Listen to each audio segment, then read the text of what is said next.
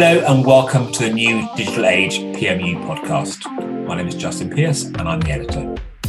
These podcasts are a series of short interviews with some of the amazing women that have taken part in the Practice Makes One Perfect programme, a course developed in association with Amy Keane that helps women find and finesse their public voices. So I'm Katie. I'm a sales director at Permutive, so I focus on building our publisher partnerships in the US. I've been here for about a year. Prior to that, I had a long career in digital media. I've been in the industry for almost a decade. Started on the agency side, moved to ad tech, and then into the publisher space, and then back into ad tech. So I've really seen this space evolve quite a bit since I started. And I was able to take a lot of my experience at publishers and large media organizations and apply it to the discussions that I'm having in my current role. Amazing. Okay, so we've got a great title for our chat today, being a change agent in your organisation, which I'm sure many listeners would love to be. So let's get your thoughts on how we do that. So first of all, how do you break down internal silos? And again, this is something that devils many companies. So how do you do this? Yeah, so being a change agent is quite difficult, and I've worked at really large companies and really small companies. You know, obviously working at a startup, you don't have as many silos, right? But you know, if you are working at a multi-layered large organization, that can be really challenging and make it difficult in order for you to drive change in your role depending on your seniority. So this question is a great one. I think it definitely starts, with your leadership team, but there are tactics that you can take as an individual contributor or employee to create, more collaboration within teams. I'd say that the first one is, I think, really just, raising your hand to help on projects that are meaningful to you and to your role. And perhaps it could be something that's unrelated to your role, right? But being a change agent is part of the way that you help the business drive itself forward. So I think kind of proactively raising your hand is the first initial step. And depending on what your management team looks like, you can make a case, around a particular business need or a trend that you've been noticing in the marketplace, and kind of float it to them as an idea. And from there, assuming that you get your management's buy-in on this, you can opt to take ownership of a particular project. So you can really start to create that cross-team collaboration that the task requires, or maybe that you're not feeling in your current role. So, but of course, ensure that your management is aware that you're doing this and you have the bandwidth, within your existing role. I'd say it's also a big part of this is finding more of a senior leader as a mentor within the organization, perhaps in a different department within your area of interest, on this particular initiative. So that's kind of the way I would approach it if, you're not in a management role, you're just an individual contributor, but you do want to create that change. If you're a manager or leader within your organization, it's really important that you consider the needs of the other departments when making decisions. This sounds totally obvious, but I think especially in today's kind of chaotic world of digital media, everyone's constantly trying to figure out, okay, how do I plug this hole? How do I make my team the most successful in what we do? Sometimes it's challenging to look beyond that to, think about what other departments may need and how they might be able to add value to yours. So in an article, the Washington Post actually wrote about this subject. It's called "Are Silos Stalling Innovation in Your Organization?" They say that leaders must reinforce the notion that managers should act beyond just their department's best interests. And then last but certainly not least, depending on, what role you have in the company, it's important to look externally as well. Maybe at your competitive set, what other leaders, in your group of your industry are doing. And are there companies that you admire? If you do work at a large company, do you admire the way that your friend's organization at a startup is structured? And are there things that you can start to push for inside your company? It's also making sure that you talk to your partners about the things that you want to do, and you're vetting it, with the rest of the industry and, with partners, within your specific competitive set. Do you think, I mean, it's interesting, you put so much thought into this, but do you think every company needs change agents? And how many change agents, if it's not a serious question, do you think are needed, or, can a company handle, do you think? Yeah, I mean, it depends. I think if committing to change is already part of your organization's DNA, I think for us at Permutive, we're constantly updating our product suite. We're constantly thinking about what the industry is going to need 5-10 years from now, and that's the way that we're, innovation is really just part of the company's DNA. But I think it's more challenging, if you are in a really, really large organization, perhaps one that's been around for a really long time, and you have very specific ways of working, and that kind of permeates into the culture. So I think it's important, if you feel that your company is not innovating in the way that you expect, or in the ways that you need to do your job more effectively, I think that's when you need a change agent, and you can perhaps find it in yourself to fill that role. Okay.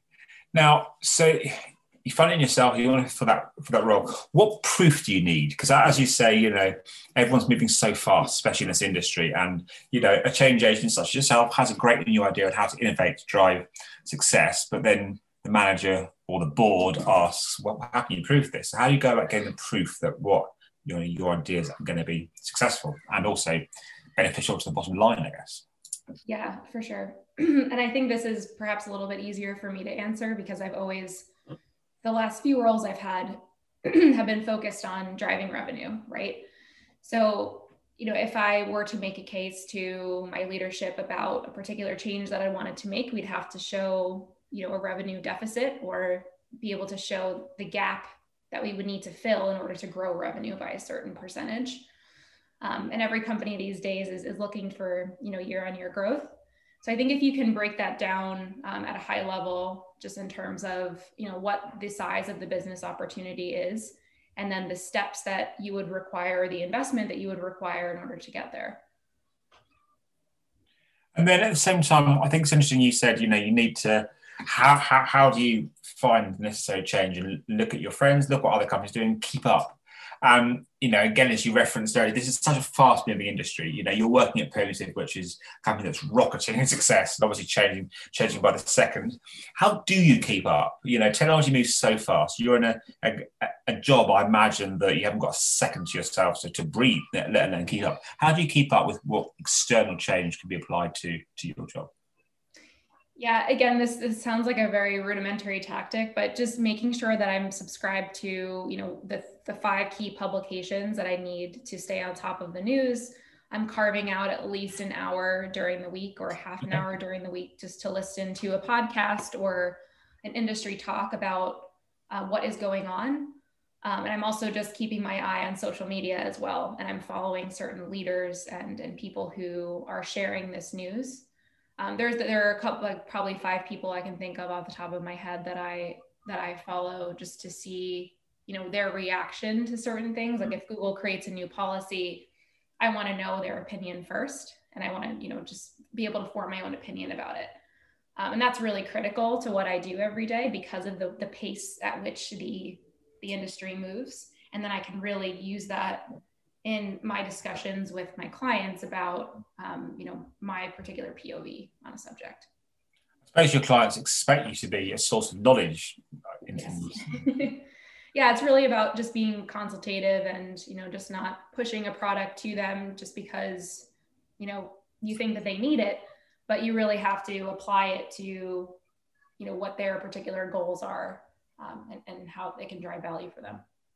Who are they? You said you could think of 5 people off the top of your head who you follow on social media. Any names you want to give to listeners? Because everyone's looking for, a new source of information. Who should they be following? There is one person, Alessandro Desanch. He is a data strategy consultant. He writes for AdExchanger a lot. I always think he has a really good perspective. And more recently, it seems that, the perspective that Permutive has had on a couple of different topics, around data privacy and anonymity, just really align with what he's been saying. So that's been really interesting. Paul Bannister from Cafe Media, I also follow quite a bit. He's their chief strategy officer.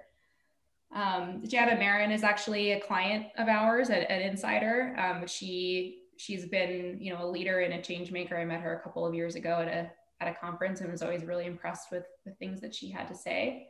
I think those are probably the three that come to mind initially. I'd probably have to get back to you. That's really good. It's always useful to find out. For everyone listening, we'll sort of start following them. What about feeding back? You're talking about being a change agent. That's helping the business, you know, get better and do more, earn more money. How important is it for change agents to feed back to the leadership team? Because you say, you know, I thought it was really nice. You say you put aside an hour a week just to sort of go outside and suck up knowledge. I guess you're following amazing people. You obviously, you know, you know a lot about what's going on. How important is it for people like you to then feed that information back to a leadership team or a board that may not have the time or the inclination or the skills to do that? Yeah, no, I think it's really important. You know, I think that this is obviously a challenge, right? Because, you know, time is the most precious commodity. But it is like critically important to make sure that you're sharing knowledge from the market with your leadership. I think that is something that, you know, I at least focus on with my leadership team at least once a week, just saying, you know, these are the trends that I'm hearing. Here's how the market is reacting to, you know, this article we published.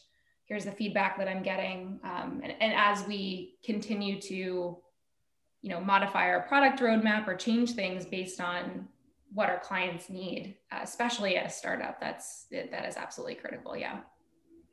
Excellent. Now let's end on subject we can't avoid, the pandemic, which we're slowly coming out of.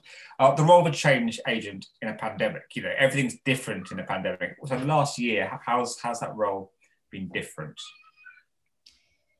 Yeah, I think we've all proven that we can adapt to an unusual way of working. So I think that should perhaps give us confidence that, you know, we can adapt to any situation that's thrown our way, and so can our businesses. So that shouldn't hold us back from, you know, from changing the way that we go about things, whether that's within products or sales conversations, interactions, because obviously that's changed as well. But I think it is a positive thing, but you also have to balance that with the fact that everyone is remote working. It's not comfortable for a lot of people. For me, I didn't really find it that challenging at first. I think now it's become a little bit more challenging, just because you're like, okay, this is still going on. I still can't see it's right now. It's got to. You have to kind of balance your ambition with that, just being empathetic to the fact that this is new. And perhaps that has held back a little bit of progress, but maybe it's also helped progress in other ways, just because of the fact that we don't have to run to an in-person meeting. We can just jump on a quick call with someone for 15 minutes, and maybe we'll learn more that way than we did previously. I think it's balancing the ambition with the reality of the situation that we're in. Balancing ambition with the reality. That's a lovely phrase on which to end. Okay, thank you so much. That was really insightful and lots of really useful takeaway, actionable insights for people listening. So thank you so much again. Thank you for having me. And thank you for listening. Goodbye.